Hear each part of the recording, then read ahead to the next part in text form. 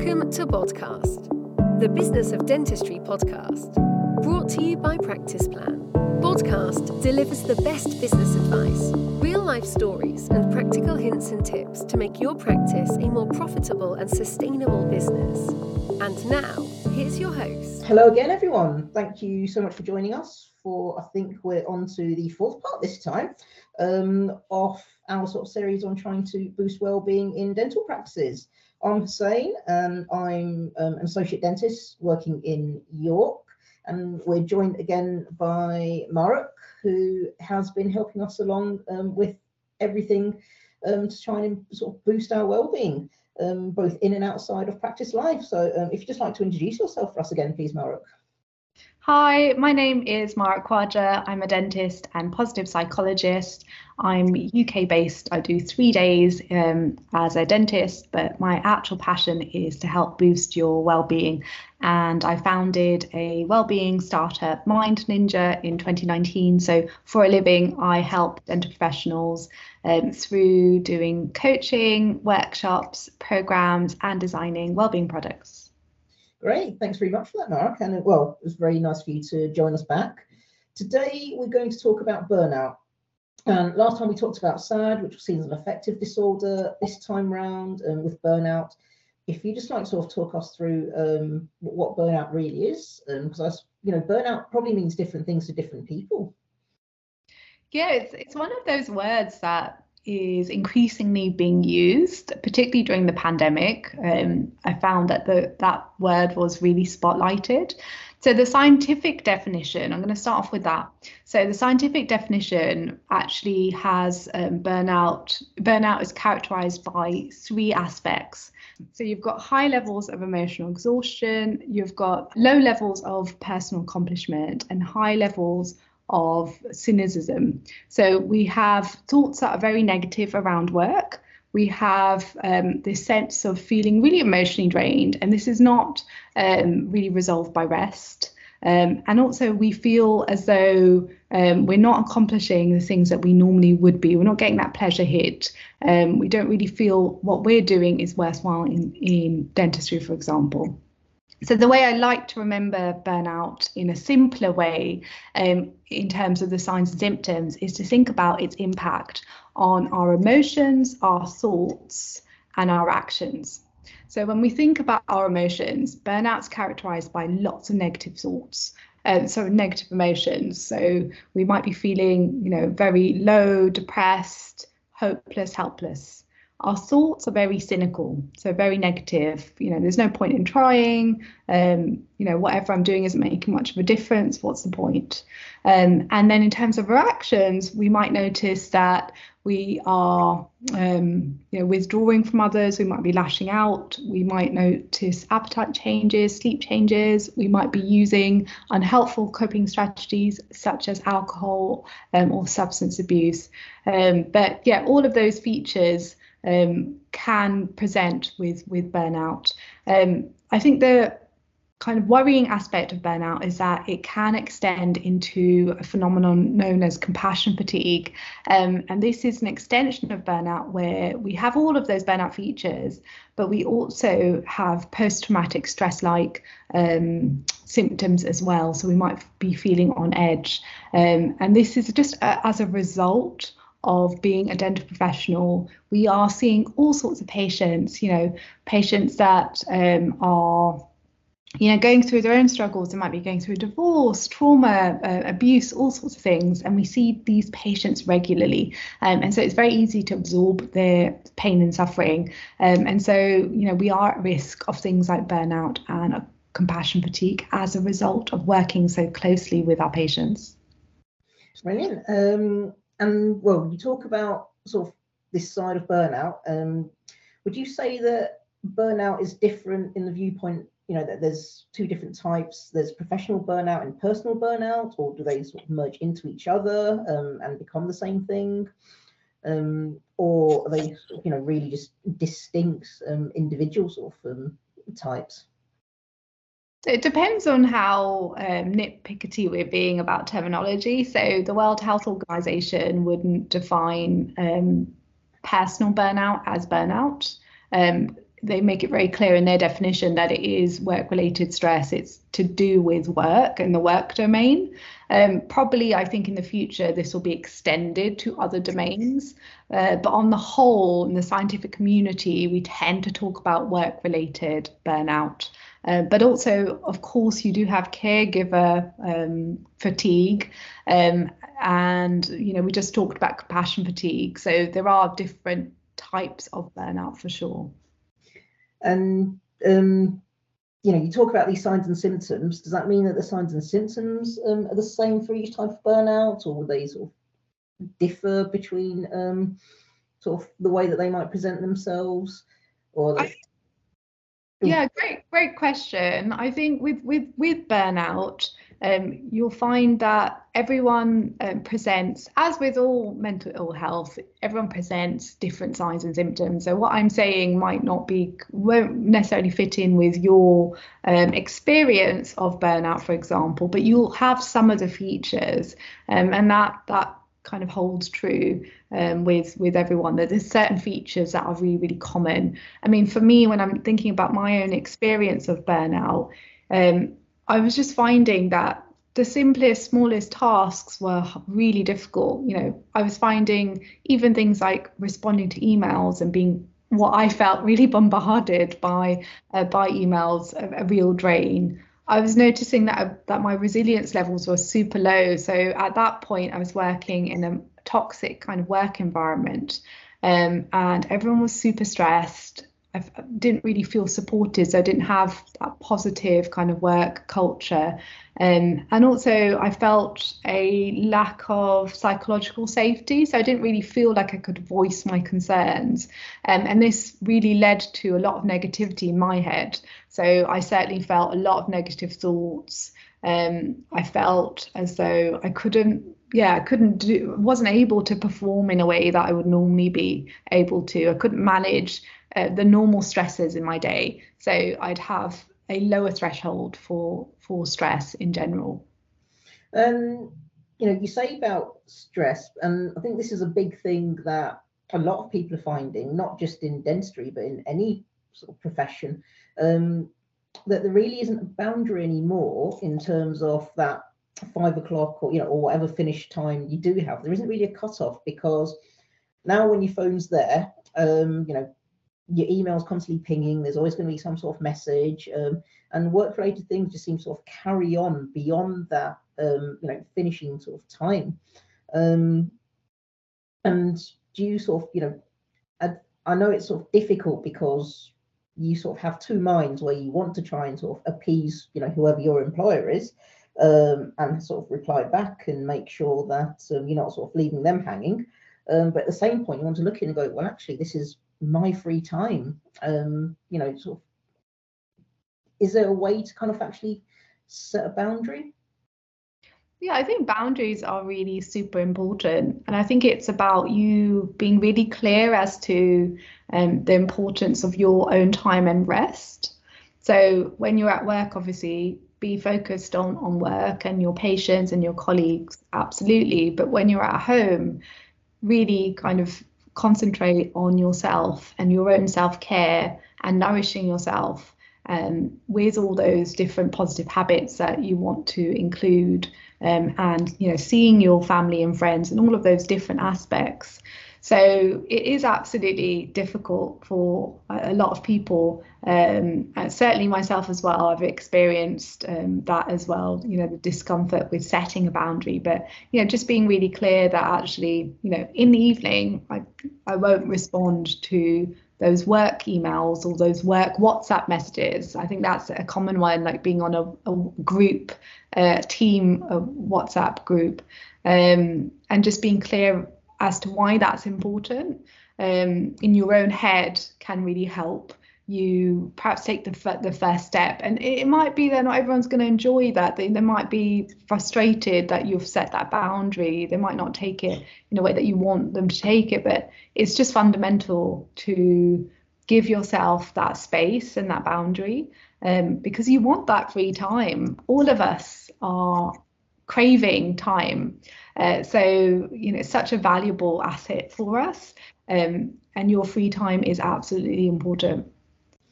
And well, it's really true because there's so many WhatsApp groups now, and it's not just work ones, but again, it's sort of personal things. And when you talk about burnout, it almost sounds like it's a feeling of becoming overwhelmed to the point that you've got no control. I don't know whether that's a very simplified definition of it, but what would you say is sort of good ways to try and manage it? Are there any ways to sort of try and prevent yourself from getting to that point? Yeah, absolutely. There's lots of positive strategies in terms of prevention. And I always like to start off with getting those basics and fundamental aspects right. So prioritizing sleep, good nutrition, and movement. Without those aspects, it's really difficult to build on.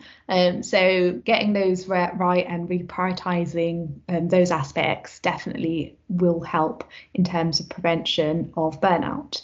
And then just kind of looking at the research around burnout prevention, when we look at the research for our medic colleagues, so medical professionals, healthcare, what's spotlighted currently are interventions that include mindfulness, as well as positive psychology interventions and cognitive behavioral training aspects. So if there is a way that you can infuse mindfulness into your day-to-day, that would be really beneficial. There's a lot of evidence to support it. You might not want to meditate, and that's absolutely fine. Mindfulness isn't solely about meditation. It's actually about being present and noticing life's small pleasures and going with that sense of gratitude and non-judgment in how you respond to yourself. So I think, infusing practices such as when you're curing composite or delivering local anaesthetic or waiting for Alginate to set, in moments in your day, take deep breaths, 3 deep mindful breaths. You want to make sure, if you can, that the exhale is longer than the inhale, and that will trigger the parasympathetic nervous system, and that invites a whole bunch of positive emotions and helps to counteract cortisol, stress hormone. So there are lots of benefits. So you could do mindful deep breathing during your day. There are other ways you can, of course, infuse mindfulness. You could take a walk outdoors and really slow down and really notice the kind of change in the season. What can I see? What can I hear? What can I smell, taste? All of those 5 senses. And that's really beneficial to our mental health. So those are little things that we can do. So infusing mindfulness. Then I was going to say that seems really important. I know there's loads and loads of apps that talk about mindfulness, and they say they're going to guide you. I think Calm's a really big one. Oak's quite good, which is actually just about breathing as opposed to actually sort of meditation or mindfulness. It doesn't really, it talks about it, but I think that sort of focuses more on breathing. I don't know if you've got any particular apps that you'd sort of say are worth getting or could be helpful in terms of helping out in that sense. I really love Headspace. That was the first app that's the first kind of video series that I explored in terms of meditation and mindfulness. So I definitely recommend Headspace. I would also spotlight me as well. So I'm really passionate about mindfulness. I've got a toolkit, the Mind Flossing Toolkit, which is literally designed for dental professionals. You cannot get more customized than that. And it features lots of mindfulness activities that you can do, as well as meditations. And I've also got the meditation audios that pair up with that. And for any practice plan members, there is the UHub, and so you can access the meditation audios through that. But absolutely, there are lots of different things that we can do. If you search on YouTube, lots of things you can get for free as well. But they're kind of more generic. If you wanted something more customized, definitely check out the Mind Flossing Toolkit. Burnout in terms of how you say, so we've talked about how you can sort of try and bring yourself back from that point, ways of managing it. What happens if you are just beyond that point? What do you do after that? Really good question. I think all of us need to be aware of what services are available for us. So we're actually quite fortunate in that there are quite a few crisis point services. So we've got Confidential, which is a free helpline set up by dentists for dentists. So you can give them a call 24 hours a day, 7 days a week, and they will help signpost you to where you need to go. You've also got the NHS Practitioners Health Support. And you can go on the website and register for 6 free CBT sessions. Obviously, there'll be a waiting list, but that is an option. You don't need to go through your GP to access this for free.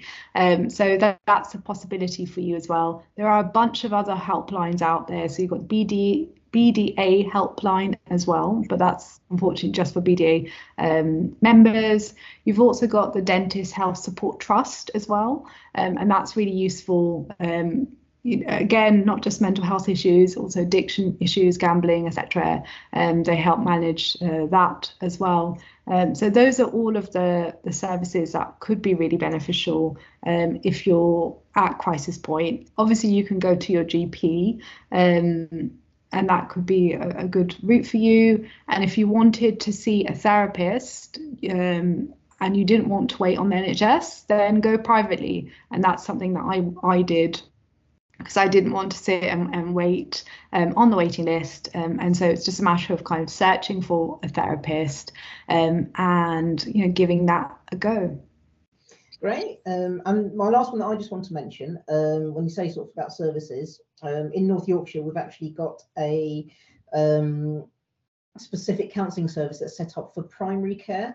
So we're not talking only for dentists. We are talking kind of, GPs, optometrists, I think it's practice nurses. And actually, this has now not just been, because before when it started, it was only for dentists, but it's actually been extended to the entire practice team. So it could be anyone from, your nurses and receptionists who can kind of just call up as well for that.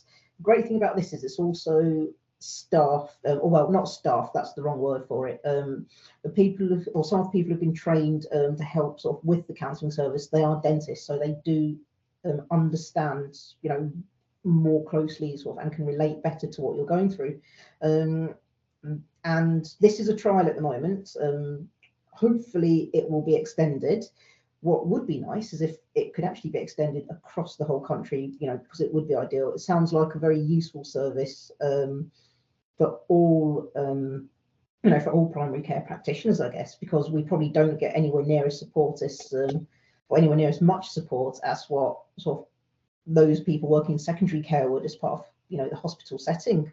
So yeah, if it's something that you want, hopefully approach your LDC, because I think that's who ours has sort of been set up through, or they're the ones that have publicised it, and they'll kind of be able to see if it's something that they can help get set up in your own area. I think that sort of covers most of it. We've talked about sort of a lot of the other stuff in terms of how you prevent it in previous podcasts. What sort of a final summary really on how we can sort of help people as best as possible with this? I think it's important to just emphasize that with our mental health, it is really important that we're active and we take active steps. And they don't need to be big kind of habits. We can start really, really small and build up on those. And those small little things make an impact to us feeling better, more engaged, more connected to others, and having that sense of meaning. I think it's worth making those well-being experiments. So, if you haven't tried self-compassion training, give that a go. If you haven't tried mindfulness, give that a go. If you haven't explored journaling yet, or forest bathing, or whatever it might be, explore it, delve into it, and you never know, it might be something that works for you. And also, I'd love to kind of spotlight as well the importance of therapy and accessing it early. Wouldn't it be great if all dental professionals, just as a preventative thing, went to see, the therapist, just like we have a dentistry checkup 6 monthly, 3 monthly, 12 monthly, whatever it might be. Why don't we do the same thing for our mental health? I think we would so much benefit from it. Of course, the issue at the moment is access and money, but a lot of us are in a really fortunate position to be working as a dental professional, and we might have some income to really prioritize our mental health. So what I would suggest, or I would encourage us to explore therapy as a important kind of preventative tool as well. And we don't have to wait to crisis point to access it. And if that doesn't sound good, just explore these different well-being options and activities, give them a go, because they make such a big difference to you feeling good and living the good life. And isn't that what life's about? It's certainly for me not about making loads of money. Maybe it was a dream when I was younger. I thought, perhaps that was connected to happiness. But as you get older, you realize, and you kind of distill that, and you think, actually, there's much more to life, and I want to feel healthy and I want to feel happy. So this is definitely worth paying attention to. And I guess, you say it's about living the good life. Our practice, we're fortunate. We're a social bunch and we all tend to get on well. What can practices do together to actually live the good life? Is it social events, or, and just sort of saying, going out more, or is there actually more to it than just simply, just going out for a few drinks and losing time that way? Is there sort of a better way of using that quality time that you spend together? Absolutely. I think it's really important to emphasize how much of an impact positive teams have on our mental health and our sense of well-being. I really feel as though dental principals and practice managers can make such a big impact by embedding and baking in well-being strategies for their teams. So this can look like appointing a well-being champion for the practice. So this is someone who's actually been trained in mental health first aid, and someone who can spotlight any and look out for any early signs and symptoms within the team. So that can be really useful. Having annual resilience and wellbeing training can be really beneficial, of course, for us to just learn these tools, these psychological tools early on, right? We can really harness positive emotions within the team by emphasizing gratitude. So perhaps in our meetings, we could have, we can share our things that have went well during the day, compliments, treatments that's gone well, our wins. But having those moments where we're sharing and having those gratitude conversations make a big difference. Like, we feel good just listening to someone else's wins, right? And it's this beautiful upward spiral of positive emotion. So kind of baking that in somehow.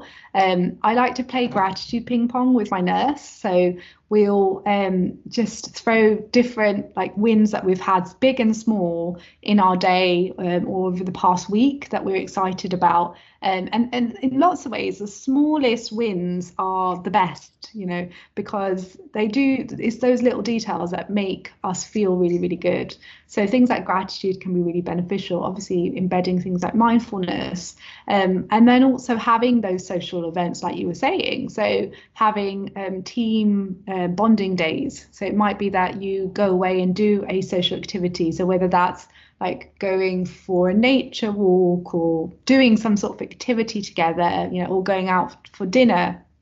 I think it's important perhaps to not make it compulsory just because all of us are super busy, but having those days where you can connect can be really, really useful for just bringing the team together, and then just encouraging your team to talk more and have those high quality connections. We've talked about this in that loneliness podcast that we did, but high quality connections are micro moments of connections with our team, with people, people that we meet, just these brief little moments, but they make a big impact on reducing our stress levels and boosting our happiness levels. So if you can prioritize in your workday moments where you can talk to your receptionist, laugh about different things, share your wins, connect with others, rather than being in your room patient by patient by patient, seeing different cases and getting so absorbed in that day and running like clockwork. Like if you could take a step back and replenish yourself, and this is what we were talking about, rest. We can do this by simply taking a moment, slowing down and talking to someone, talking to our team member, and like I said, honing into those gratitude moments or honing into funny moments in the day and sharing positive news and laughing. That's really, really beneficial. And then another aspect, I think, just to emphasize, is that a lot of us might be under pressure with UDA targets. And as a dental professional, that's super hard, particularly working in the NHS. If you're not working in the NHS, it might be private targets. But trying to encourage practice owners to not be driven by just UDAs is really, really important. I feel as though this needs to be a good conversation between a practice owner and the professional, and really coming to a nice agreement as to what you as a dental professional you can do, what you're comfortable with, constantly reevaluating it. Another aspect as well in your book, I really think this is important, is to not get double booked, triple booked. It's really hard working in NHS practice. I completely get it. I'm still in an NHS practice after 12 years, and there are numerous occasions where this happens to me, but it's so difficult when your work environment is like this and you are double booked. So if you could zone your book somehow and you had a section for emergencies in your day, that could help resolve the double bookings perhaps. And maybe just having that happen more as a rarity means that you actually finish on time, which actually means you have a full 1 hour lunch break and you can perhaps get out of the practice, go for that walk, go do some mindful deep breaths, or connect with someone and do something that you actually love for that hour, is really kind of important. So yeah, absolutely, loads of things that practice managers, principals can do. I really feel like they've got a lot of responsibility when it comes to creating positive work cultures. And actually in my new book, I've got a whole chapter dedicated to the work environment, because I absolutely think it's kind of crucial, important, and this is going to be an unpopular opinion, but I do feel currently the principals are not doing enough in terms of helping to boost well-being. So yeah, let's try and change that. Well, sounds good. I know I'm really lucky with where I work, and the way that sort of we're supported to try and do our best where we are. So hopefully, it'll be great to see that extend, and other people take that on board. Although, I'm sure you're sort of saying that some principals are looking at that and go, right, well, that's an exercise that's going to sort of cost me money, when most people only tend to really do sort of that one annual sort of thing, which is the Christmas party. So hopefully, it will get taken on board, and practice will start to look more in terms of team days out, or more team events, and team building exercises. Or even they sort of have their own sort of well-being day where they're closed for a day and they actually sort of spend the day sort of trying to focus on their team and make sure that everyone's set for the next year or so. Absolutely. I mean, I think the thing to spotlight here really is that if you have a happier team, you're going to have a team that stays with you. So retention is an issue right now. So anything to counteract that is a good thing. You're going to have a team that's more productive, right? And then you're going to have a team that's more profitable. So it does feed into the bottom line. This isn't just wishy-washy crap. This is stuff that organizations worldwide are focusing on. So this absolutely makes a difference on your bottom line. So you may think that it's a lot of money initially, but it pays dividends. You want staff that are happy and healthy. You don't want staff to be taking time off because they're burnt out. So whatever you can do to invest in your team is absolutely worthwhile. It's that age-old saying again, you've got to spend money to make money. Absolutely. Great. Do you feel like we've covered everything for burnout today? Yeah, I think so. I mean, it's really difficult to cover so much, but I think over all of our podcasts, we do cover prevention quite a bit. So I think if you want to go back and look at those, that could be quite useful. It's great that so many places are actually starting to sort of support and look into wellbeing more. And I think the final one, very quickly, is just popped into my head that with services, dental protection also. I don't know who you're with, if you're Indemnity. But I know Dental Protection also have a free sort of to access counselling service, which is available as part of their membership as well.